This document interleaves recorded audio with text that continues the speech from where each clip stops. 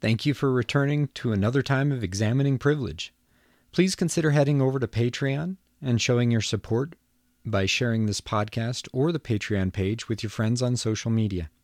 You might be surprised how many folks out there are hungry for exactly the kind of conversation that we have right here. Our last episode ended talking about privilege and about how I didn't acknowledge that I had privilege, mainly because I had also had struggle in my life. Admitting privilege is hard, and it doesn't mean that our privilege is absolute. We can have both privilege and oppression at the exact same time, and most of us, in fact, actually do have that kind of thing going on. It's something that a lot of folks experience and testify to when they say they don't believe in privilege. I know that's what I was definitely testifying to when I talked about that. It's just not an easy thing. It's always mixed. And that mix is really disorienting. And I think that's exactly what our system counts on. Because as a system that counts on setting up oppressions and divisions between people, the more we buy into it and the more we are constantly looking for power, we're already lost. Because it's the seeking of power within that system that is the problem. That's what we all have to learn to work on together. So, welcome to episode 7. Nothing like a little cheery start to the day. Let's do our best, Patrick Stewart, and engage. Mm-hmm. Yeah, and so that's, again, with the postmodern or the critical theory under which feminist thought, critical race theory, queer theory, all come under that postmodern ways of thinking, accounts for the messiness of it. Yeah. You know, that it's going to be contradictory, and that's what I tell my students. They say, you know, that's a notion also of the great white male, is that this is easy work. It's not easy, and we need to say it's not easy. You know, and come under, and that helps us to kind of fight through it when we get to those points of saying it's, like you say, of fighting through those points where we sort of trip up and it becomes really difficult. Because what you're describing there is the matrix of and the intersexuality of class and race, class of elitism and racism and gender. That if we shift the wheel, I like to kind of envision it as a wheel, and the wheel turns one way. Well, in one case, the structure is such, and with race, the structure is such with whiteness is being dominant, and black and brownness along the sort of scale is being subordinate and oppressed. At the same time, one can shift that wheel again, and class, and you have issues of wealth, of money. Or not only wealth and money, depending on one defines class, but that's even the notion of education and all. I mean, it's sort of the elite, wealthy, 1%ers, and the subordinate group being the poor, and those who live beneath poverty.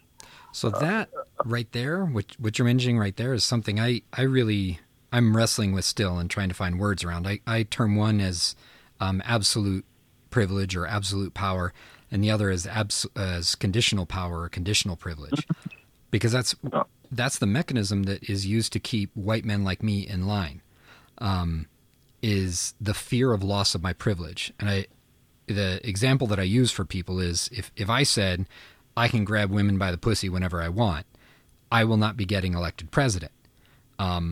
And yet that man did. And I think there's a really important distinction that we understand. And this goes, you mentioned last week when we were talking Bacon's Rebellion and this culture of those with absolute power deciding we can never have, and we will create laws to this effect, we can never have people with conditional privilege or poverty or all of these little fractures between them, we can never have them assemble together. And Mm-hmm. we see that in our culture today as we see some people vote against their own interests constantly. Mm-hmm. They've become convinced that socialized healthcare is going to kill them more than the fact that they have no healthcare right now, and this capitalist system is eating them alive. Yeah. Well, I'm glad you brought that in because, I mean, that was kind of the perception of early populism. I think, populism now, particularly in the age of Trump demonism or demonicism, I don't know, in terms of what we have upon us now, is seen as the poor whites who are coming together and say that their interests are being taken by racial groups or by immigrants and fighting. That people look at that, but early populism, as you mentioned, that was more of the like of the Bacon Rebellion. Those groups that were poor whites, they were, first of all, they weren't even white. I mean, yes, they were immigrants from different countries and who were indentured servants.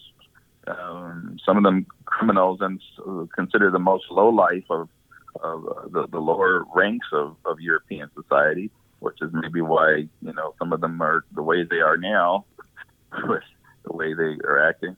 But when they united with African slaves, I mean, it's and some of those Irish servants were called slaves, as Ron Takaki in his book A Different Mirror. And these they come together and overthrow the planters, the elite class. Now, you're right. The response was by the folks who became founding fathers of the country. We can't have this, and the notion of race is created to divide them.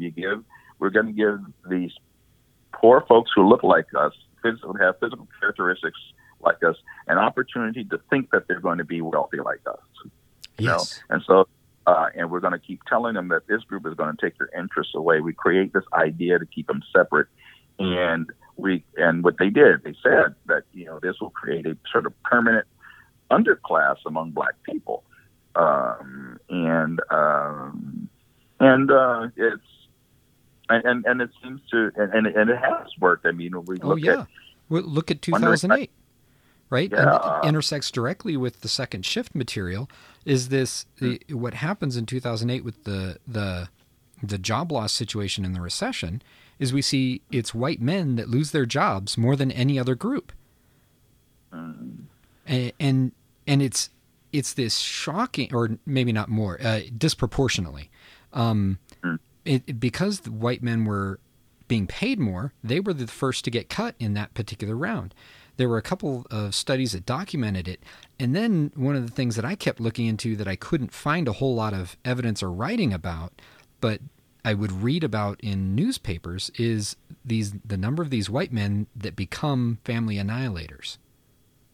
Mm-hmm. And it's this, so like, this is how well that the destruction of Bacon's Rebellion worked, is that these lines cannot be crossed by the great white male, so much so that they would rather kill themselves and their entire family rather than entertain the notion that racism is real, that sexism is real, that homophobia, that all of these isms are very real, and they have to deal with them, and there's something important for them on the other side of it. Right. Well, you made me think of the quote that Sadwin said about white men losing their job. That how does this go? When white folks catch a cold, Black folks get pneumonia. Yes, yes. It's and we're seeing that in COVID right now. Exactly. That's exactly what I'm going to say. That with and sometimes I wondered the strategy when you hear today on the news that the president is trying to get the Supreme Court to do away with Obamacare and wants to slow down testing. I wonder, my conspiracy theory mind, tells me that there's something about getting rid of a certain group of people here, either the people that, won't be voting for you, or the racial group of African Americans and the Latinos, of immigrants and the poor farm workers, who are going to get it worse, you know. And that's very strong, powerful, dominant white male. But again, about the killing white great male, I go to the site. I'm trying to study a little more and trying to be a little more, not complain so much as in my old age, and try to look at the sides of resilience. Old age, don't give me that. Okay, so I had this thought when I was. Do you consider yourself a boomer? I'm in between. I call myself part boomer and part Generation X. Yeah. That's the way you read to me. That's why I was asking.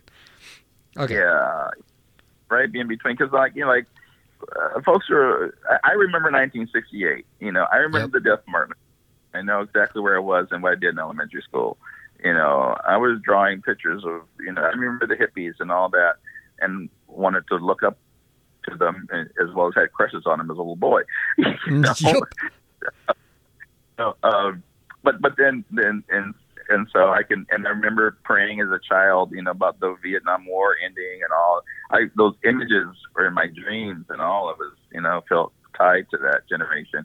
And yet the other end, the X, or Generation X, comes out of the Afrocentric, the hip hop generation that would identify with the death of Tupac rather than King.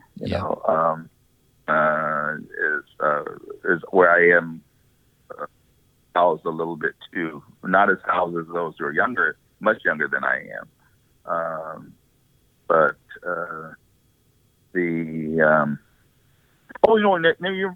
I'm sorry. We're going back to what you said about, I think, about working with white male students on this issue.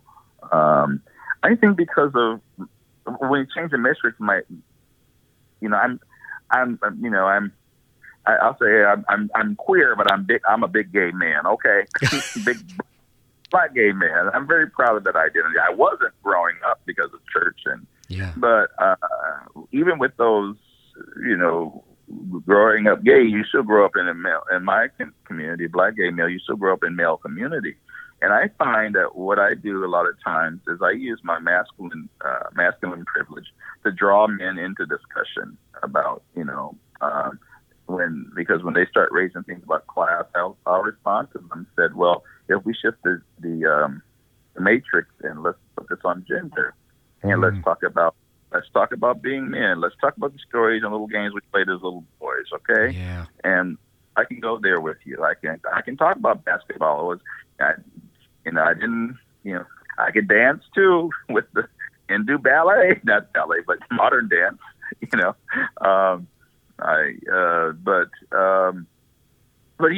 talk about male culture and get them to kind of talk about that.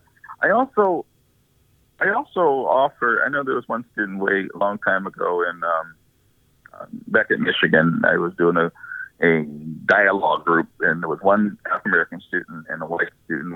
The white student came from a very small town in Michigan, like farming town. The black student came from upstate Michigan, and the two of them came in class. I tried to organize a class for the two of them to sit next to each other, and they walked in and saw what I was doing, and they went to the opposite side of the classroom. It's like, you're not going to force us to talk to each other, because they couldn't see each other. In fact, the white student told me when I put him in the gathering, she's like, I used to hate him.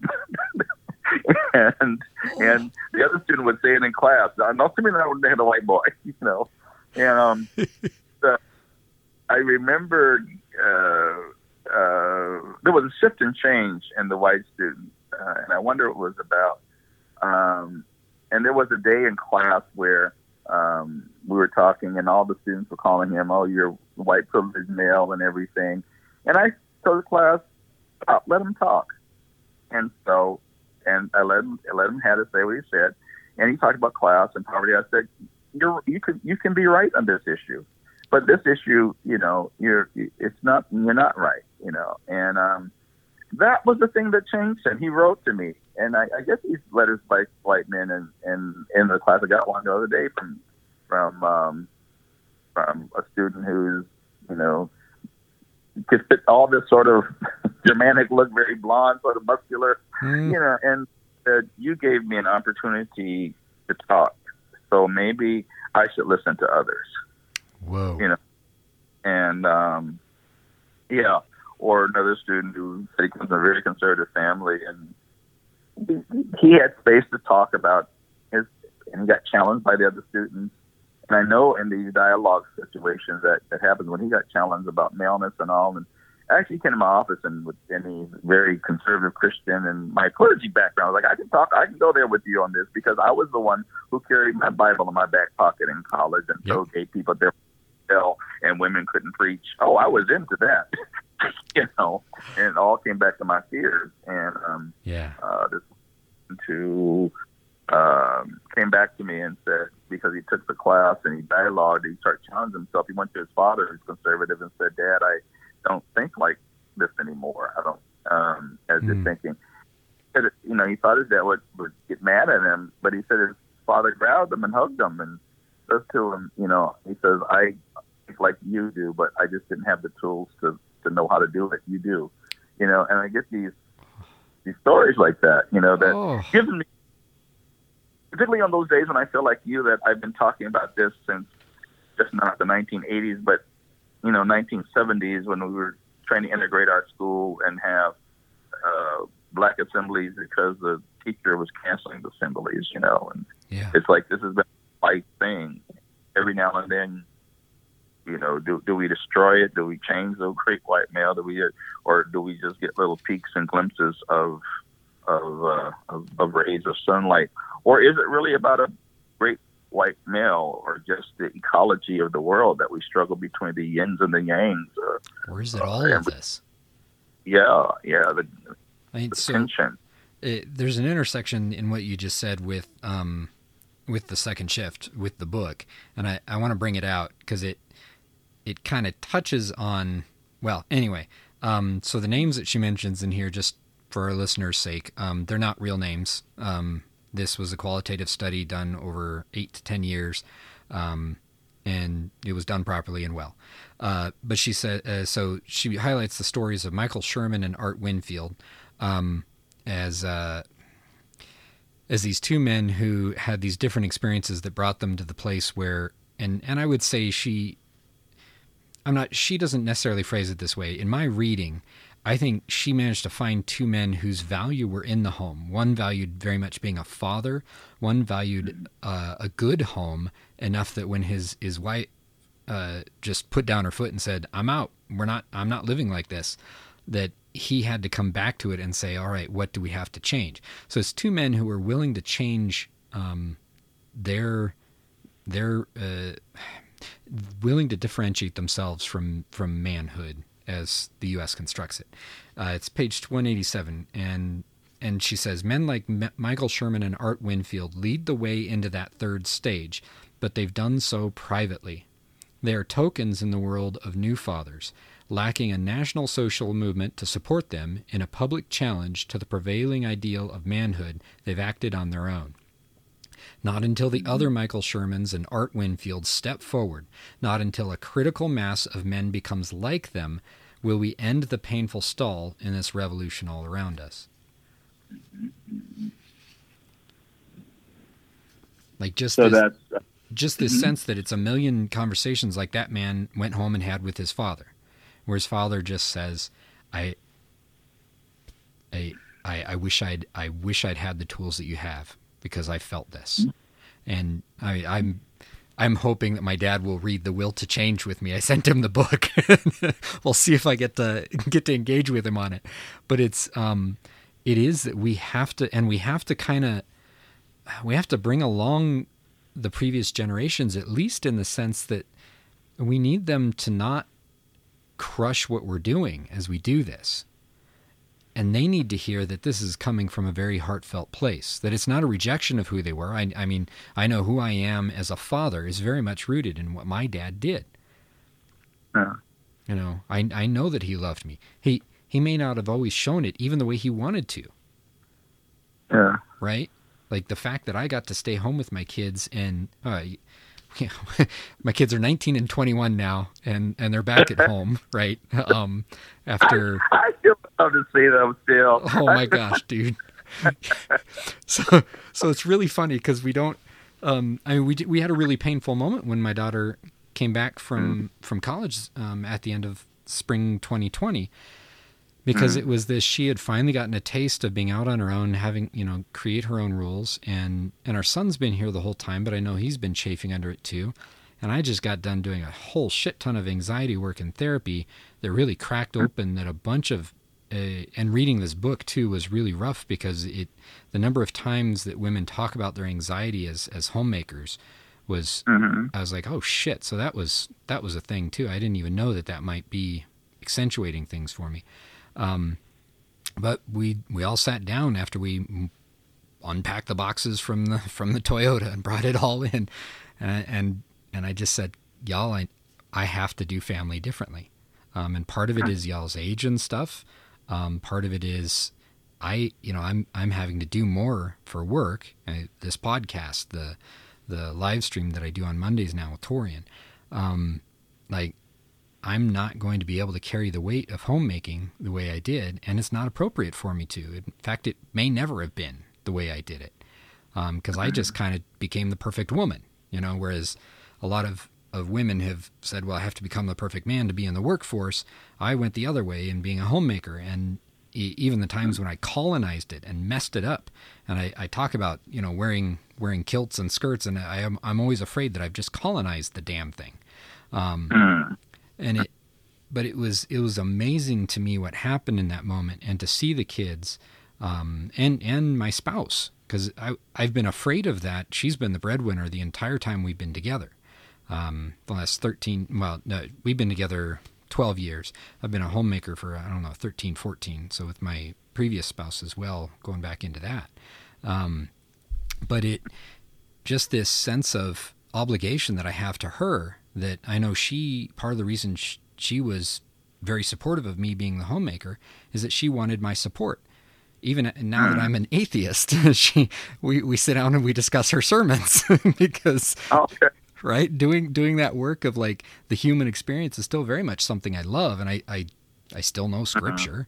It's not like all that went out the window, but that conversation to me was so scary, because I felt like I was in danger of losing my place in the family when I asked them to transform the way we were doing home, because I need them to stop acting like I need their help and more like we all have a task to do. And I heard that so clearly in this book, that it's this, in the book, in the people she studied, it was men being like, well, she'll ask for help if she needs it. And that's the way it's been in my experience as a homemaker, is, well, I'll help you do that. And I would just go in the other room and cry. What's your place in your family? What endangers it? What anxieties do you hold around it? Thanks for tuning in today. I have to ask, who are you going to go share this with right now? Go do it. Look forward to seeing you on Wednesday for episode 8.